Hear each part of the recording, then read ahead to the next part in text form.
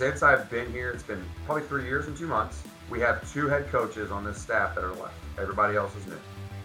And I've got to be able to hire the people that I believe in, that have high character, that can connect with kids.